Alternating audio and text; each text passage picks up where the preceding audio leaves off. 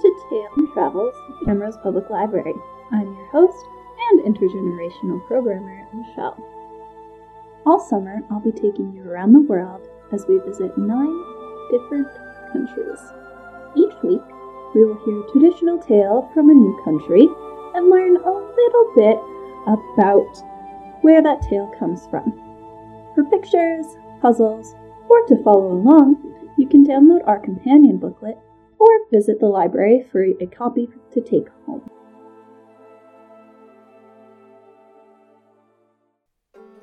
Many years ago, in China, humans and fairies lived peacefully together.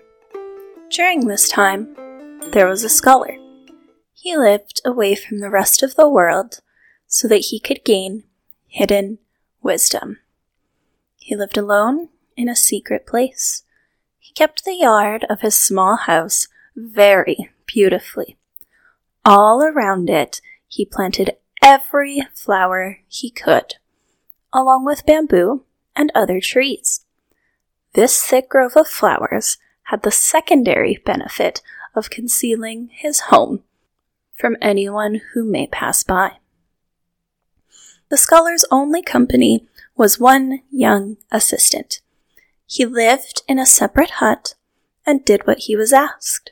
He was not allowed to appear before the scholar unless he was summoned. The scholar loved his flowers more than anything. He never wandered beyond his garden's boundaries and relied only on what he could make by himself and what his assistant could bring on visits to a nearby village. One year, spring came around, as it always does.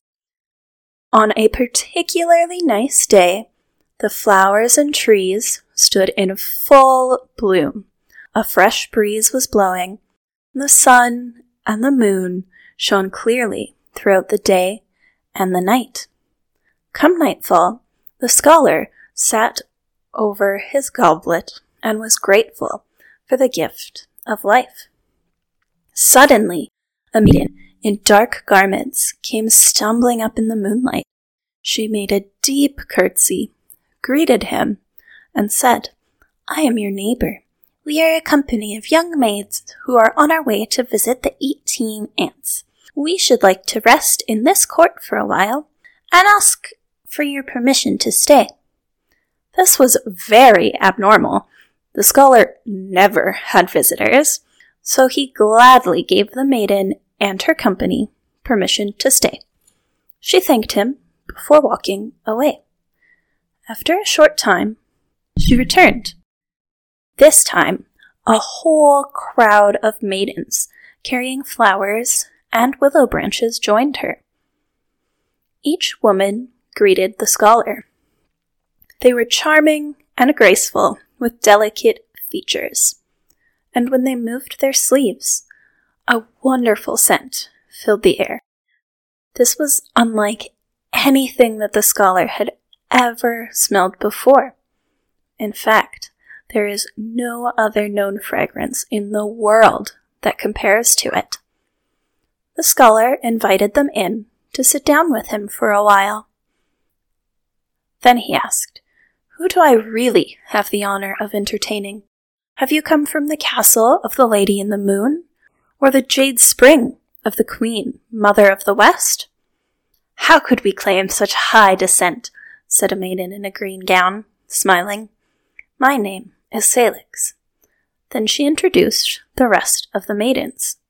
First, the one beside her, who wore a beautiful white dress. This is Mistress Prunifera. Next, one wearing all rose. This is Persica. Finally, one in a floor-length burgundy dress. And this is Punica. We are all sisters. Today, we hope to visit the 18 ants. Your garden is so charming. It is just perfect for an evening with the moon shining so beautifully. Thank you so much for taking pity on us. Yes, it's nice to have the company," said the scholar. The scholar's assistant appeared and announced, "The Zephyr ants have arrived. The girls all stood and went to the door to greet them. "We were just about to visit you," they said, smiling. "This gentleman had just invited us to sit and rest for a moment. What a pleasant surprise that you Zephyrants have come here too. We must drink a goblet of nectar in your honor." So they ordered the assistant to bring what was needed, which was some beautiful nectar, and tables and chairs. "May one sit down here?" asked the ants. "The master of the house is most kind," replied the maidens, "and this spot is quiet and hidden." Then they presented the ants to the scholar. He spoke a few kind words to the ants. They had an irresponsible and airy manner about them, and their words quickly gushed out. When you were near them, you could feel a frosty chill in the air. Despite this, the scholar invited them to join for dinner. Now, as this went on, the assistant was setting up the long table and chairs that were rarely used. The 18 ants sat at the upper end, the maids followed, and then the scholar sat down in the lowest place with them. Soon, the entire table was covered with delicious foods and magnificent fruits. The goblets seemed to fill all on their own with a sweet, fragrant nectar. The scholar had never experienced anything quite like this before. The moon shone brightly. The flowers smelled even more wonderful than usual. They all ate and drank all that they desired. When they finished, the maidens danced and sang. The sound of their singing echoed through the grove. Their dance looked just like butterflies fluttering throughout the flowers. The scholar felt joy like he had never had before. In fact, he could no longer tell if this was real or a wonderful dream. When the dance ended, the girls sat down again. They initiated a toast to the health of the ants. They once again drank the flowing nectar. Then they proposed a toast to the scholar. He replied in the most eloquent way he could. Unlike the graceful maidens, the 18 ants were pretty clumsy. They all raised their goblets for the toast, but one of them accidentally poured nectar on Punika's dress. Punika was young and fiery and very neat. She did not want to have her dress be dirty. As soon as she saw the spot on her red dress, she stood up angrily. "You're very careless," she said with anger. "My other sisters may be afraid of you, but I'm not." This angered the ants. One responded, "How dare you speak to us like that?" They gathered up their things and stood to leave. The rest of the maidens crowded around them and said apologetically, "Punika is young and inexperienced. Please don't be too hard on her. Tomorrow she'll come see you for her punishment." But the 18 ants would not listen and left. The maidens also said goodbye to the scholar. They scattered among the flower beds and were gone.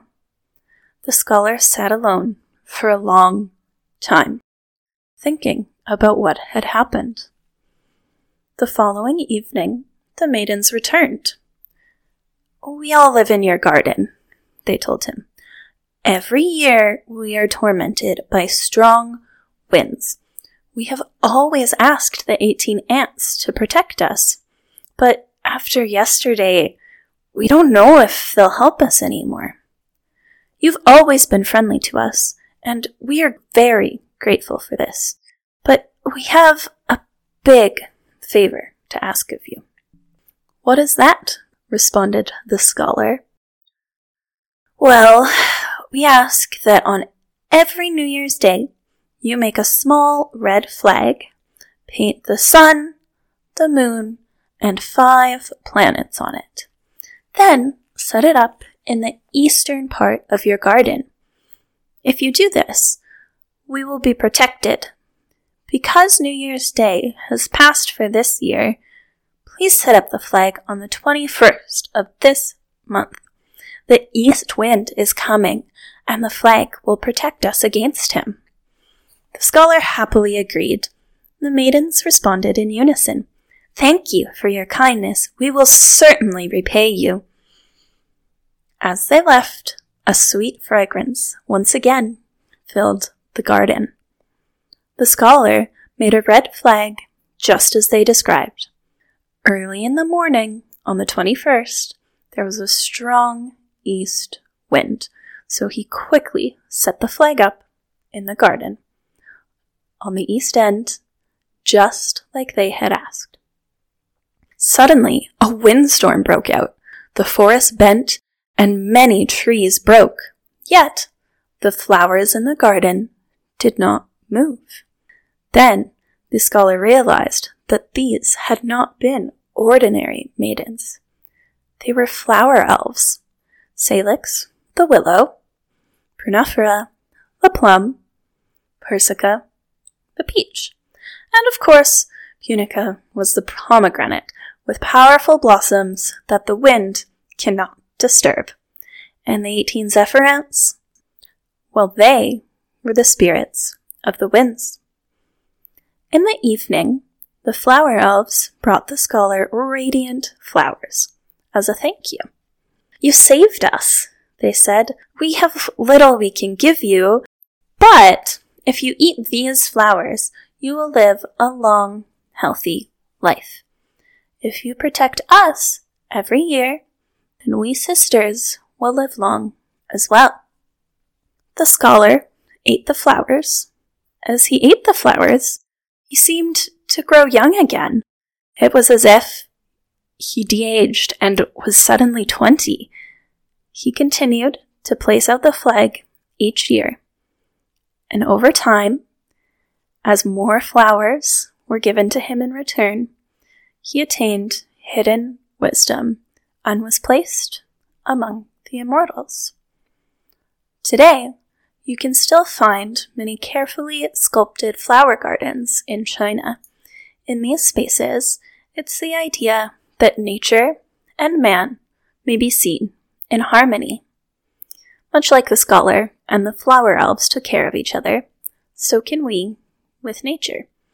These gardens are beautiful places to visit and enjoy the presence of nature. And although fairies might not be real, the wind may not be able to take the shape of a person, these ideas can exemplify the connection of humans and nature in a way that's more easily understood. I hope you enjoyed our tale this week. Join me again next week as we head to Kenya for another tale.